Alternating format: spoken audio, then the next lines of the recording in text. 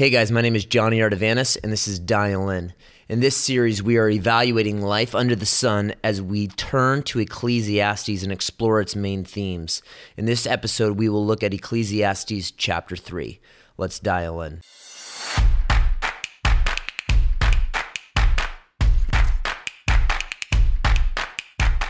Now, before we turn to chapter 3, we need to recap the first two chapters of Ecclesiastes in order that we might see the shift in Solomon's perspective from the first two chapters to the third. In 1 Kings 3, God asks Solomon, "What do you want? I'll give you whatever you ask for." And Solomon asks for wisdom. And because Solomon asks for wisdom, not only does God make him the wisest man in the world, but God also makes him the wealthiest man in the world. He's not just a little wealthy, he's the wealthiest man in human history. But not only is Solomon's life full of wisdom and wealth, his life is full of women. Lots and lots of women. 1 Kings 11 said that Solomon has 700 wives and 300 concubines. What's your name again? Wait, Teresa? Who are you? You look familiar. I'm your wife, Solomon. And that's the way Solomon lives his life. Women everywhere. But Solomon begins chapter 1 and he is searching for meaning under the sun. He has considered life and he says everything is vanity. That word vanity is used nearly 40 times throughout the book. And as we've noted, it refers to a puff of air on a cold winter morning. It's there and it's gone. Solomon says life is elusive. And then he's going to ask this question in chapter 1. He says, what does man gain? And he's not talking about the bottom line financially, but he's asking the question, what actually lasts? Solomon is perplexed. He is evaluating life and contemplating and considering his own death. So he is asking the question he knows the answer to. When I die, what can I take with me? Absolutely nothing. All is vanity, declares Solomon, but the question is, why does this vanity exist? Well, in Ecclesiastes 1, verse 13, Solomon is going to point us to a reality that God is the one behind this vanity and behind his baffling. God is the one who prescribes the riddle of life, and when we try to solve the riddle of life outside of the riddle giver, we will inevitably be frustrated. Now, in chapter 2, after expressing this initial theme of his book, Solomon is going to pursue all the paths that culture calls us down in hopes of finding the answer. And what Solomon is going to offer us is the perspective of having been to the end of all of those streets, and he will tell us they're all dead ends. It's all vanity. With his unrivaled wealth and unparalleled wisdom, Solomon will turn to pursuing a life of uncontrollable laughter. He leaves the opera house in a tuxedo and goes to pursue madness and folly. Our preacher king loses his Cole Haans, slips on some Crocs and a Dale Earnhardt shirt, and goes line dancing at bullfrogs. Solomon is now pursuing a life of folly. No longer is he looking for head scratchers to satisfy his intellect. He is looking for knee slappers to satisfy his emptiness. Make me laugh, Solomon cries. But he will say, in much laughter, there is much folly, because once the laughs are gone, his emptiness returns. Not only is he a man of uncontrollable laughter, but he will turn to uninhibited sexuality and pleasure. Solomon has no unfulfilled fantasies, and yet in his pursuit of every fantasy, he will be left unfulfilled. Solomon will then turn from exploring his sexuality to a life of unequaled productivity. He starts businesses, plants forests, builds castles, vineyards, gardens, parks, temples, homes, and pools. And then he puts his hands on his hips, surveys his works, and feels fulfilled for a moment.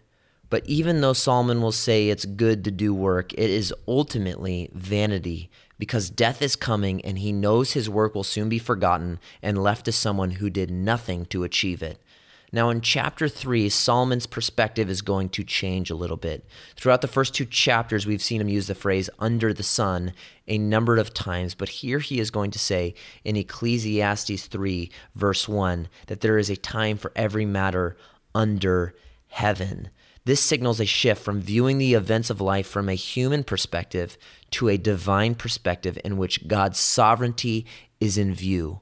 We are going to explore this further, but here, Solomon is going to express and confess certain things that are out of his control. Now, I want you to think with me. What's the irony of this? Well, first of all, in the first 2 chapters, we've looked that Solomon lived a life of absolute control and absolute power. Everything he wanted, he got. Every woman, every lot of land, every neighboring nation, every form of entertainment, he had it all. But here, Solomon is going to tell us what he does not control. He has endless power, endless wealth, but that does not make him the sovereign of the universe. Solomon knows there is only one sovereign king over all. Now, if you remember, if you studied the attributes of God with us, when we looked at the series or the episode on the sovereignty of God, I love this verse in Isaiah 46, verses 9 and 10. God is speaking. He says, I am God and there is no other. I am God and there is none like me. Now, what makes God God according to God? Well, he tells us. He says, I am God and there is no other. I am God and there are none like me. Okay, what makes you so different from all the other gods?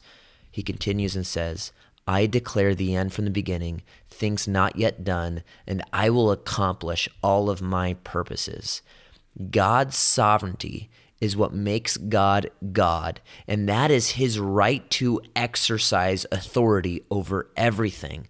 But not only is God sovereign, he also exercises his providence over everything in creation. Now, if you've grown up in the church, or maybe you have not, you've maybe heard the term sovereignty, and maybe you've heard the word providence, and you're not really sure what's the difference between the two. God's providence is the exercising of God's sovereignty combined with God's wisdom. If God were in control but not wise, we would not be able to trust him. But because God is sovereign and wise, we confess his providence and trust his purposes. And Solomon is going to express his understanding of the providence of God in poetic form in verses 1 through 8 by detailing a list of life's ingredients that happen within the scope of time.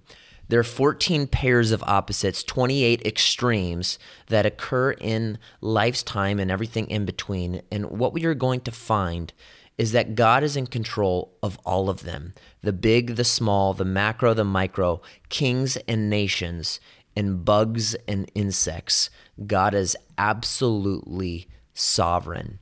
Solomon can buy everything money can afford, but here he will express that the one thing he cannot buy and the one thing he cannot control is time and the events that happen during life. Our life is like an upside-down hourglass, and Solomon will tell us that no matter how we diet or invest or protect or preserve, life slips through our fingers and time is undefeated. And what we will see here is that so many of these events revolve around life's relationships.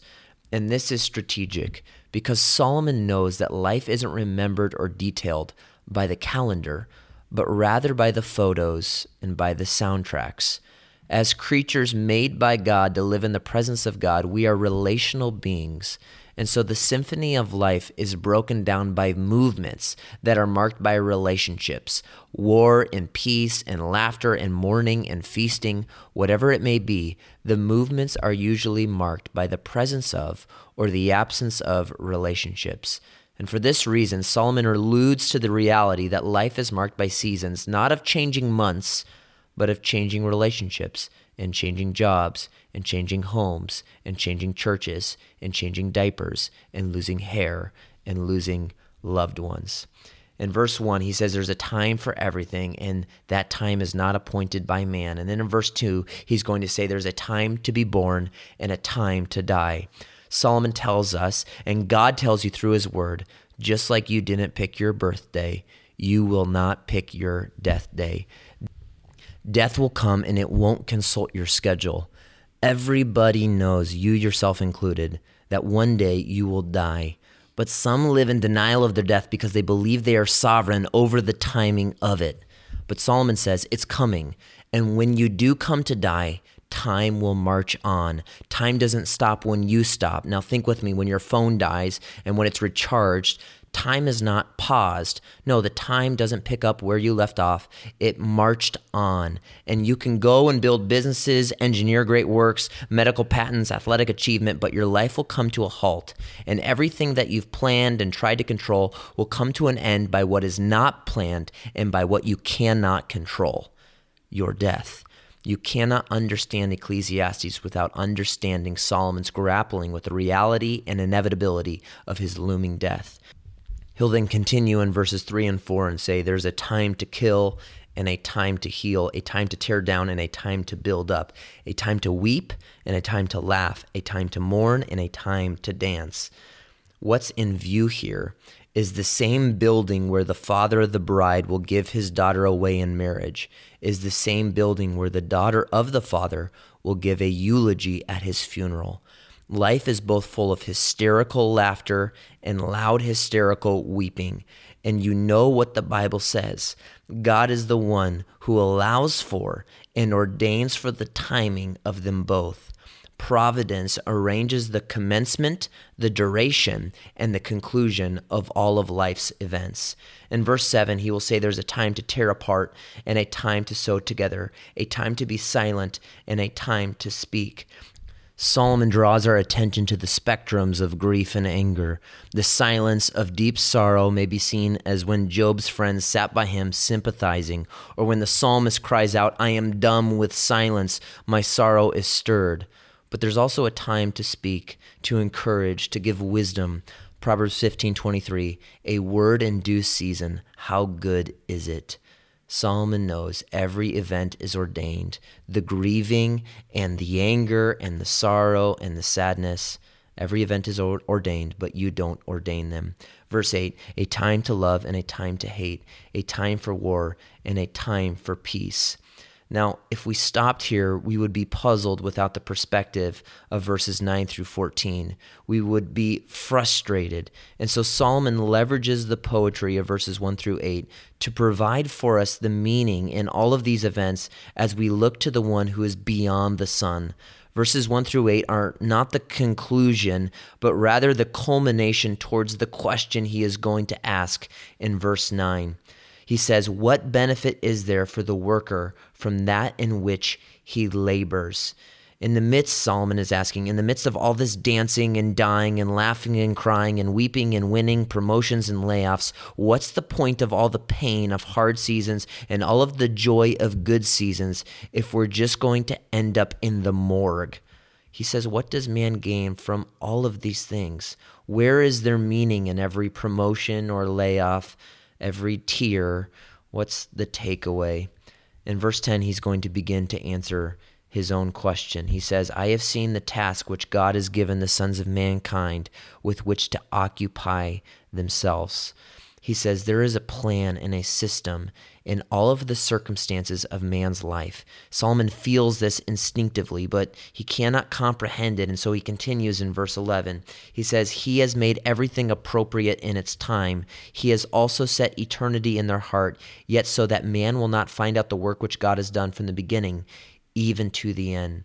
Solomon says all of the joys and sorrows make us realize that we are a part of something bigger. Solomon says, the Word of God says, that God has set eternity in our hearts, meaning that there is an internal compass within you right now as you listen that helps you find true north and calibrates your own thinking towards your inevitable destiny. Solomon speaks to the reality that somewhere within our mental DNA, we know that we are going to live forever.